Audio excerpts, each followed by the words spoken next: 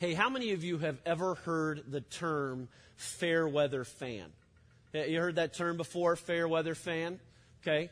Let me ask you this. How many of you shed some tears this past week as you watched Peyton Manning's press conference? I know Josh Tandy did. He told me a little bit about it. There was some emotion involved as we said goodbye to a great hero. And I know it's really hard to believe that this magical run, with Peyton Manning, the quarterback, is over. And Colts fans have proved themselves really well over the last 14 years with some great fans and great support for their team, for the Colts, for this city. But now with Peyton Manning's departure and a whole lot of other people, if you've watched the news the last couple of days, some would say that the commitment level of the fans of Indianapolis, it's kind of being put to the test. That we're just going to sort of see over the next few years, what the fan base is like in Indianapolis. And it kind of reminds me of the good old Chicago Bulls days. I was a Michael Jordan fan. I don't know about you. I rooted for the Chicago Bulls. And I have a reason to do that because I grew up in Illinois, but in my mind, there were no better days than when Michael Jordan was playing and Scottie Pippen and Luke Longley and Bill Winnington and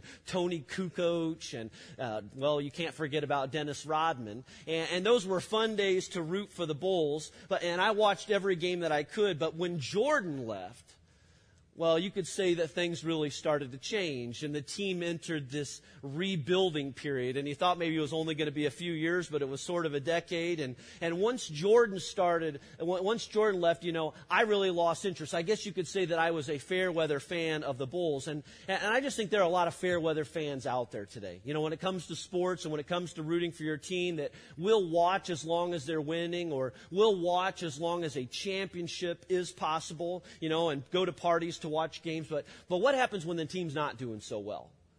What happens when the team starts to go a little south? And for the fan, your commitment level is put to the test. When the team starts losing, you don't feel the rush to go out and buy tickets because, maybe somebody will give them to you, or you're not as willing to go out and invest in a new jersey because, that great American event that we call the garage sale, you can pretty much, find those jerseys. And then we get angry and we feel this entitlement as a fan that we ought to be able to call a sports radio show and help make decisions, about how teams ought to move ahead. And so we're all sort of riding this fan wagon of sorts. And once our commitment level is really tested, then we really find out how much we have invested, and there's this temptation to bail or to jump off of the fan wagon altogether. And I want to say that I think that it's the test of the commitment, the test of commitment, your commitment level, that might give you some indication of where you are in this whole fan or follower sort of paradigm. It's easy to be fans of Jesus when things are going well in your life. But what happens when things aren't going so well? What happens when it doesn't appear that Jesus is holding up his end of the deal? When things aren't going as well financially, or, things aren't going too well at work, or you're still not married. Our reaction during some of these tough times says a lot about our faith and where our faith is. Follow Jesus in the New Testament, and there are a number of times in the New Testament when Jesus put the crowd or the followers to the test. Times when he was looking to separate the fans from the followers. And so Jesus would say things to really test the commitment level of the people that were around him. He would test their commitment level to see if they were really ready to follow him in all things. And so Jesus would say things like in Luke chapter 14, verse 26. We looked at this verse a couple of weeks ago. He says, if anyone comes to me and does not hate his father and mother, his wife and his children, his brothers and sisters, yes, even his own life, he cannot be my disciple. Now, was Jesus really saying that you had to hate your mommy and daddy in order to follow him? No. The people that he was talking to, he knew what they meant. They knew that Jesus was talking priorities here. And so with these words, Jesus was basically drawing a line in the sand saying, hey, what side of the line are you going to stand on? Is it going to be your parents, or is it going to be me? Is it going to be your children, or is it going to be me? Who comes first? You just have to choose. And we'd find out pretty quickly. He'd find out pretty quickly who's in and who's out. It was a test of commitment. And most people went home. On another occasion, Jesus was feeding a large crowd of people, and people were eating, and all of a sudden they were asking for more food and making these requests, and Jesus was able to get the crowd to quiet down, and he said these words. He says, unless you eat of my flesh and drink of my blood, you can't follow me. Again, Jesus is drawing a line in the sand. He's saying, hey, here's what it requires. Here's what it means to call yourself a follower of mine, that you can't have your life and my life both at the same time. Again, it's a test of commitment. And most of the people went home. And so we've been in this series called Not a Fan for these last 5 weeks, and we've got one more to go next week. This series is based on this popular book, Not a Fan, by Kyle Idleman. I know that many of you maybe have picked up this book, and our connection groups, a number of our connection groups are tracking along with us throughout this series, asking the question, am I a fan of Jesus Christ? Or am I a follower of Jesus Christ? And way back in week 1, we gave you some definitions, and I want to do that again if you're taking notes. What's a fan? What is a fan of Jesus Christ? A fan is an enthusiastic admirer of Jesus. I mean, we sort of stand on the outside and we look in and we cheer for Jesus, but we kind of determine the commitment level or the level that we want to participate with Him. On the other hand, if you want a definition for a follower is someone who is completely committed. A follower is someone who is sold out, all in, or seeking to be all in everything that they do. And just so that we're clear, Jesus never went looking for fans. I mean, His ego didn't require Him to build a great crowd. He always went looking for followers. He came calling followers. And that's what He's looking for from His children. And that's what He's looking for from you and me, from this church, is that we would be His followers. And so let me just ask you, where are you right now with all of this? Would you say you're more of a fan of Jesus or a follower of Jesus? And where do you want to be? And I just hope that question is messing with you in some way. That you at least give it some time, even beyond this room, maybe on a drive to work or, as you're praying, or if you've got some time reading your Bible. Am I more of a fan of Jesus or a follower of Jesus? There was one prayer request turned in last week. I really appreciate what this person said. She said, hey, I'm just realizing more and more I got a lot of fan tendencies in me, but I want to be a follower. I want to give more and more of my life to Jesus. Are you a fan or a follower of Jesus? He's called us to be His followers. There really is no other option for us. And if you're still asking that question of your life and kind of processing through it, let's take a look at it from another angle. I mean, maybe ask yourself today, what's my level of commitment to Jesus? I mean, how much am I committed to Him? I mean, when my commitment level is tested, what side of the line do I typically stand on? Now, Jesus gives us an idea of the type of commitment He's looking for. Look at Luke chapter 14, verse 33. Jesus said, in the same way, any of you who does not give up everything he has cannot be my disciple. Now, the key word here is the word everything. Again, it's all in. It's complete, 100% surrender. He said, and it's not as if Jesus is saying, or we can look at this and say, oh, He's talking about pastors here, right? I mean, He's just talking about seminary students or missionaries or those who want to go a little overboard on their faith. No, Jesus says it's anyone, and it's for everyone, and it requires everything. Spend a little time with a verse like this, and you'll find out how committed you are. We've been talking about the DTR, okay? It's that define the relationship talk that comes up in every relationship somewhere along the way, and where you're determining, okay, is this more than attraction? Is there something to this? And, where the relationship goes has everything to do with the commitment level. And we keep coming back to this verse, and it's the key verse for our series. Let's look at it again together in Luke chapter 9, verse 23. And you might want to leave your Bibles or leave a bookmark in your Bible in this place. Luke 9:23 says, then He said to them all, Jesus is talking here, if anyone would come after me, and in some translations it says the word follow me, he must deny himself and take up his cross daily and follow me. It's here that Jesus helps us more and more to understand what it means to call ourselves one of His followers. This is what it means to be a Christian. This is the life that Jesus has called us to. And last week, Steve spent some time focusing on that word deny. What does it mean to deny yourself as a Christian? As a follower of Jesus Christ, to deny yourself means to surrender. It means to go all in. It means, humility in all things, nothing less. It's others before you. It's God's will before your will. It's not yours. And today, I want to spend a few minutes on one other phrase that we've referred to a few times throughout the past weeks, but it's the phrase there in Luke 9:23 that says to take up your cross daily.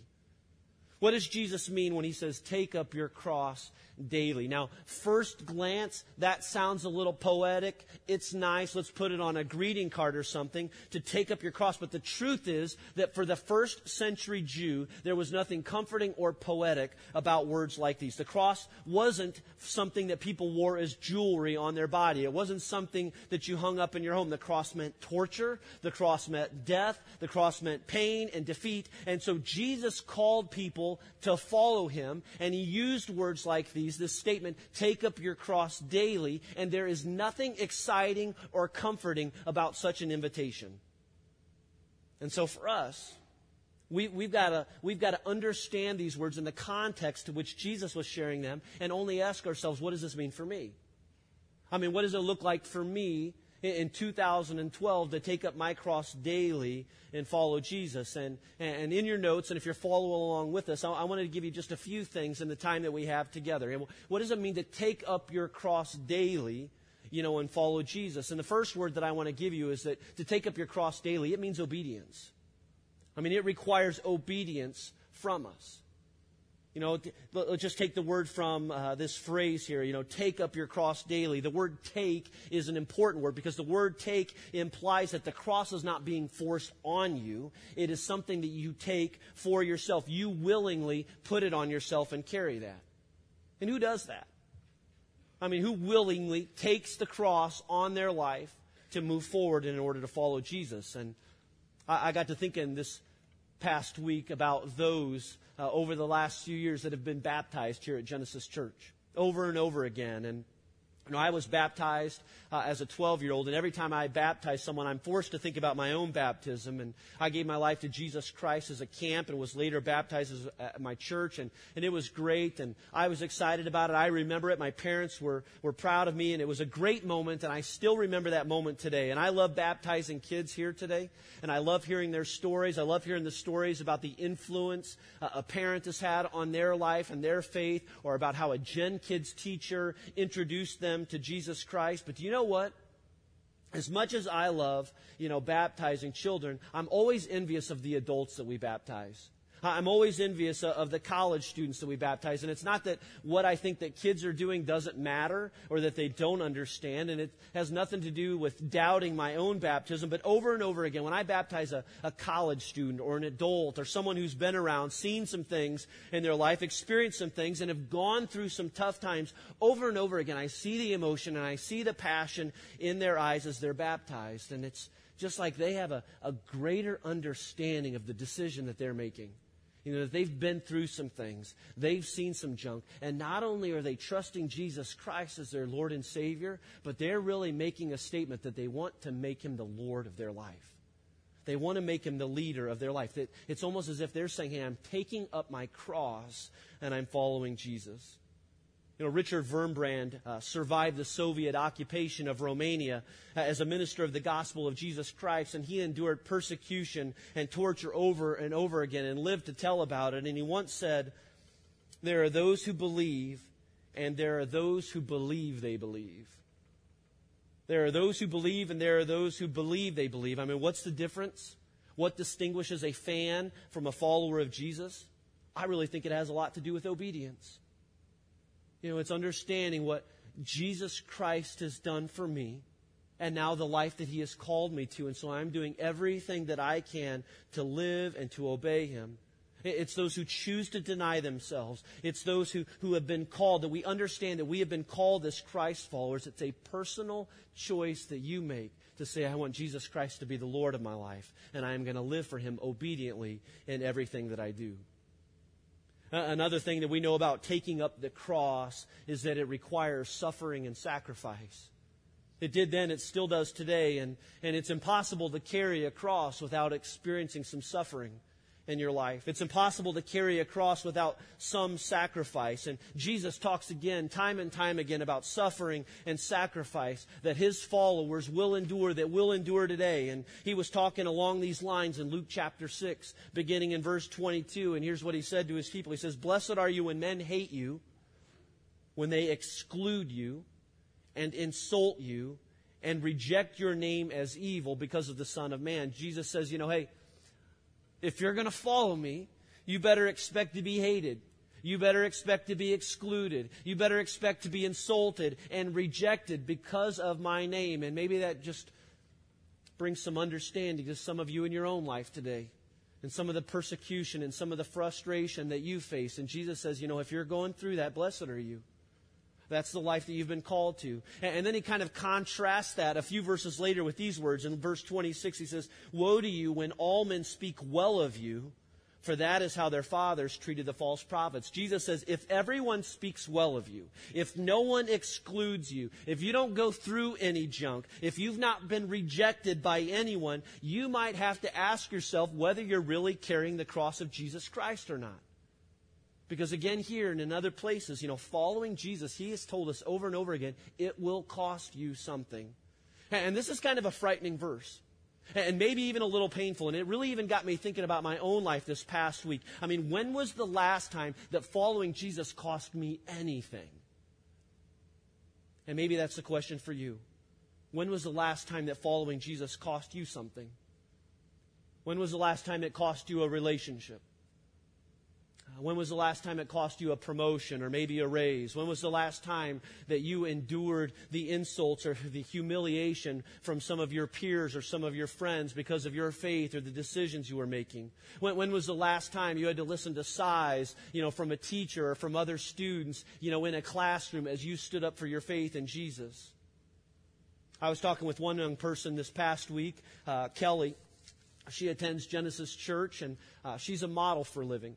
That's what she does with her time and the life that God has called her to. And she was telling me about how difficult it is as a young Christian woman to really stand up for her convictions and principles today. And I asked her if she'd share some of that with me in an email and that I could share some of it with you. And here's what she writes. She says, "While I sometimes wonder if God wants me on this career path long term, I've been praying that God would open more doors so that I do have a long career in this industry. And not because I'm seeking to be America's next top model either, but because I see it as my mission field. I've always wanted to do missions work, and I always imagined it being in a third world country. Then the Lord led me into the modeling industry, where He opened my eyes to see that there are people who desperately need Jesus and who will do just about anything to fill the void in their lives. I've been given the opportunity to share my faith and my convictions with people in the industry, and it's been both a blessing and a challenge. And anytime I turn down a job that pays real well, especially a job that is sexual in nature, people in the industry, photographers, stylists, designers, other models, ask why I would even consider passing up such an amazing opportunity. And that's the point where I get to share my convictions. And while I'm always thankful for those opportunities, be it assuming around, been written my hand times open up in this investment, but I pass the law. I'm an unconventional path, take across a job, financially thankful it fit me, sinners to people. The people have shaped holes in their heart, which they continually try to fill with sex, alcohol, drugs, fame, and money. Everything but God, and it is absolutely heartbreaking."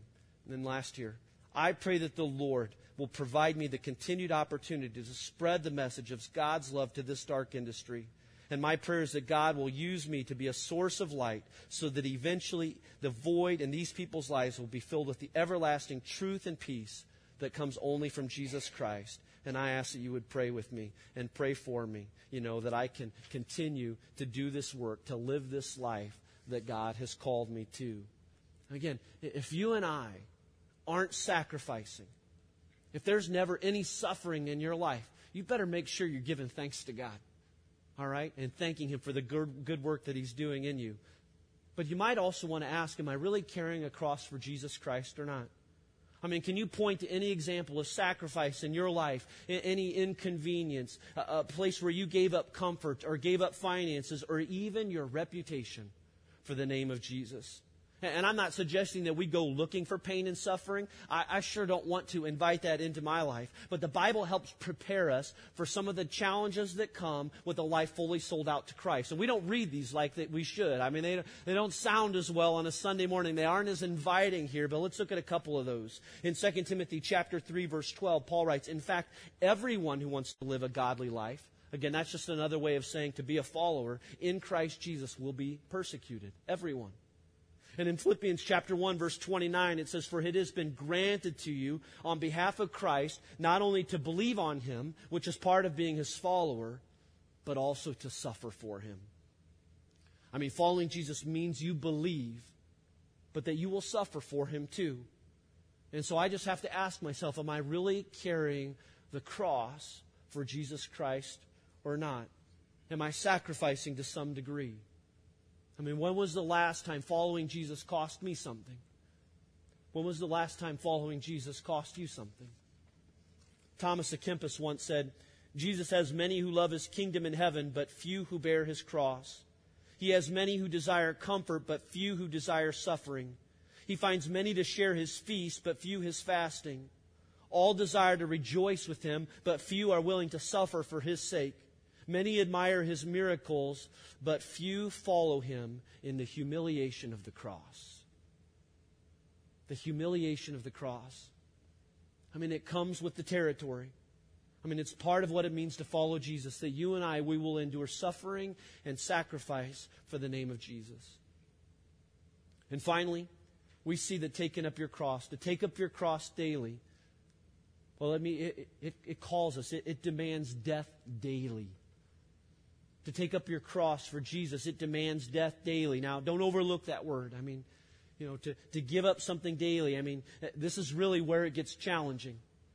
I mean, what if I wasn't fully committed to my family? I mean, what if I said to my wife and kids, hey, I'm in Monday through Friday. I'll play the husband, dad, kind of deal. But Saturday and Sunday, I'm off. All right. I mean, that's mine. I'm not fully committed to this. Daily goes a long way in defining for us what it means to be committed. And that's part of the ongoing challenge in following Jesus, that you say, I will die daily.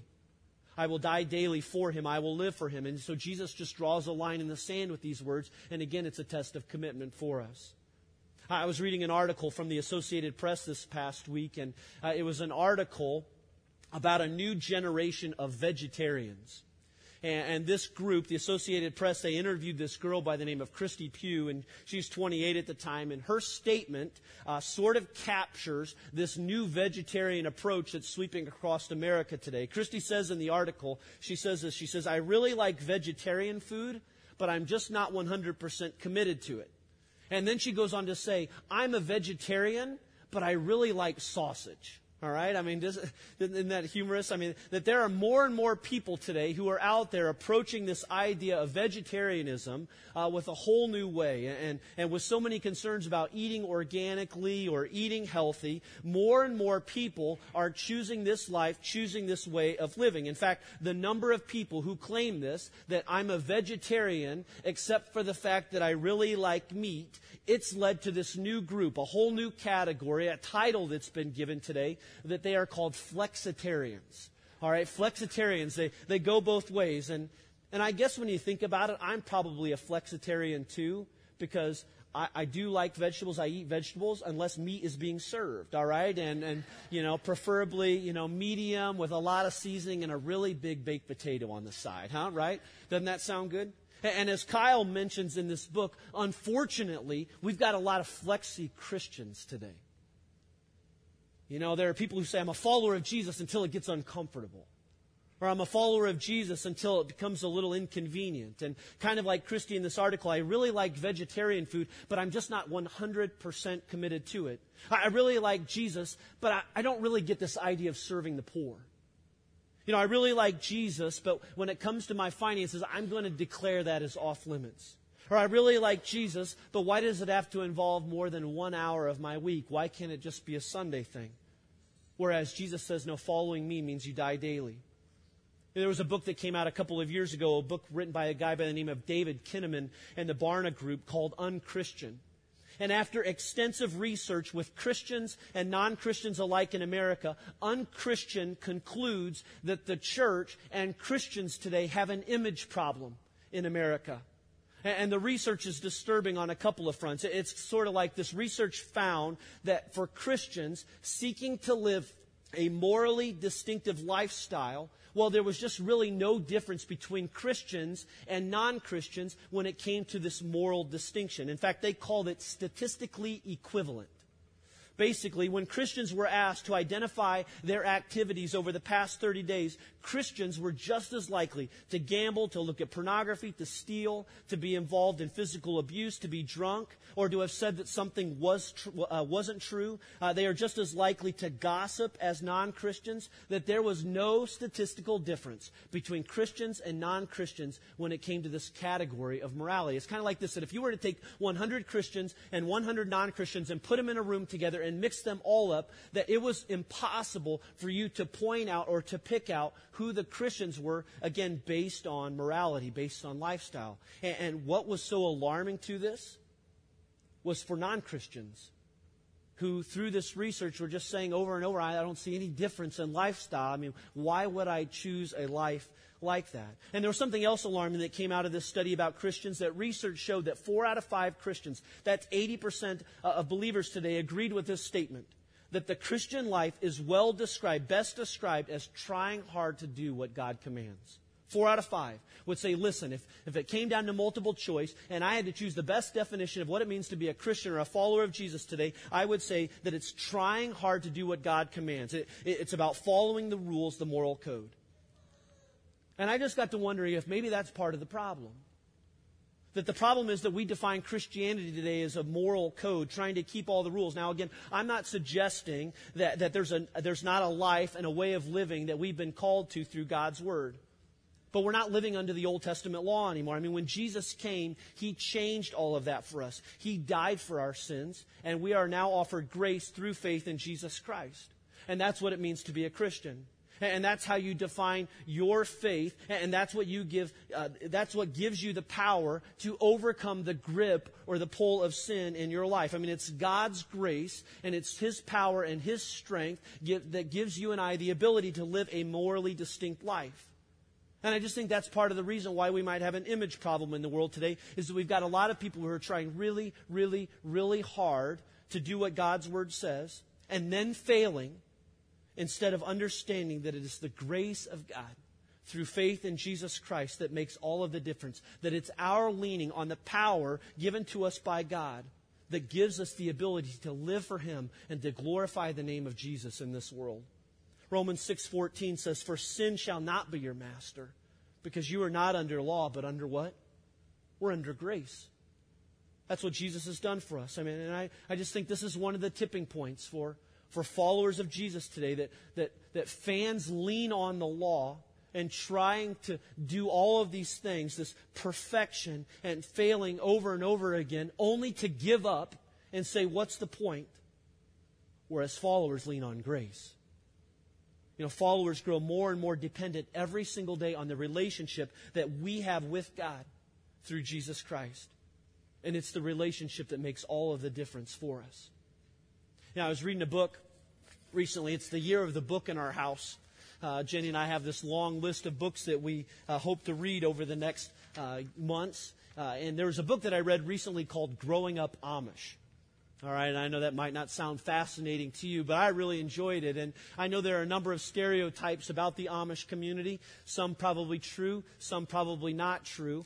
But in reading this story about one particular guy who eventually left the Amish community altogether, he describes his life having been born into an Amish home and finally walking away forever around the age of 23. And it's a pretty incredible story because around the age of 16, he ran away from it all. He left the community altogether and went out and chose a completely different life because, as he describes it over and over again, I mean, the rules and the stress and the expectations and the legalism was so great that he chose to walk away from it all, but then he eventually came back. And he fell into the same trap of understanding how great the expectations were. And so he ran away from it again. And over, he ran away something like 5 times from the Amish community because, again, the stress was so great. Now, the tension is, why keep going back? Well, he knew no other way of life. And as he continued to search for purpose and meaning and forgiveness, all he knew was, I've got to go back to the community and see if once and for all I can live up to the expectations. Until finally, the last time, he ended up in an Amish community in northern Indiana.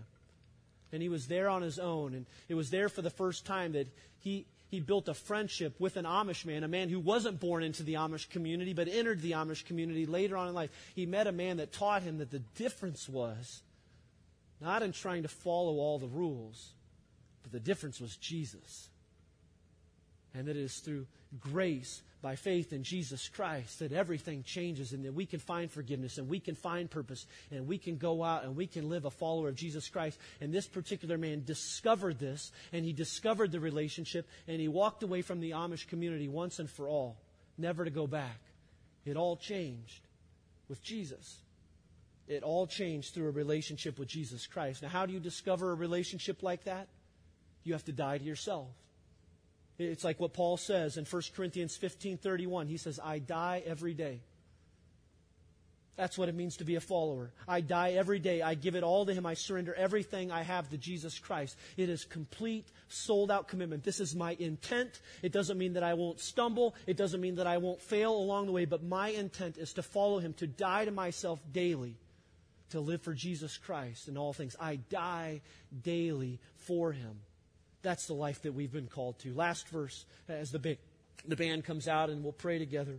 2 Chronicles chapter 16, verse 9 says, For the eyes of the Lord range throughout the earth to strengthen those whose hearts are fully committed to Him.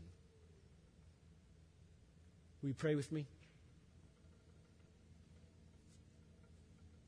And as we pray this morning, I just want to ask you, who's ready to have a heart completely surrendered, completely sold out, completely committed to Him?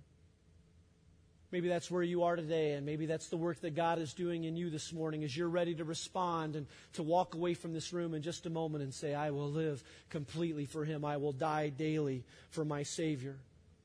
I'm going to pray for you. God, I pray for those in the room right now who are hearing this message, and they are hearing this message loud and clear, not simply because I've delivered these words or stumbled with these words, Father, but because through the power and the work of your Spirit in us today.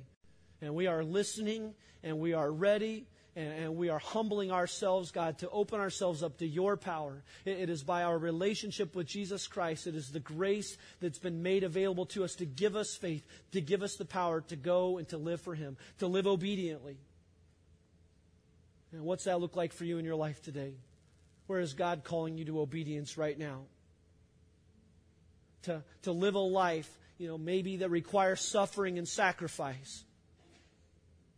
I just want to acknowledge that even right now, some of you right now, you're enduring that suffering and sacrifice in your life today, and it is too much to bear. And I want to invite you to lean into the strength and the power that is made available to us from God through Jesus Christ, and to take that power and that strength in your life today. And maybe even thank God for it, as you have been chosen to bear the cross for the name of Jesus Christ. I pray that He would give you strength and power in your life today. God, show us what it looks like to die daily, to sacrifice all for you and for your name as followers of Jesus in everything that we do. I can do all things through Christ who gives me strength. We thank you for those words today. And as we continue praying today, I also acknowledge and know that there may be some of you here today and you don't have a relationship with Jesus Christ. I want to give you an opportunity to have that relationship, to receive that forgiveness, that new beginning, that love, that work of God in your life today. If you don't know Jesus Christ as your Lord and Savior, and you want to receive that in your heart today with no one looking around, maybe just slip your hand up where you are right now. It's just a way of acknowledging, I need Jesus. I want Him in my life today. And if that's you, just pray this prayer with me. Lord God, I need you. I thank you for Jesus Christ, my Lord and Savior. I am surrendering all today. God, forgive me and give me the strength and the power to go and live for you today. God, we thank you for all of these prayers offered up to you today. We're celebrating them, God. Teach us how to follow you. Teach us what it looks like to live for you. We give you all the thanks in the name of Jesus. Amen.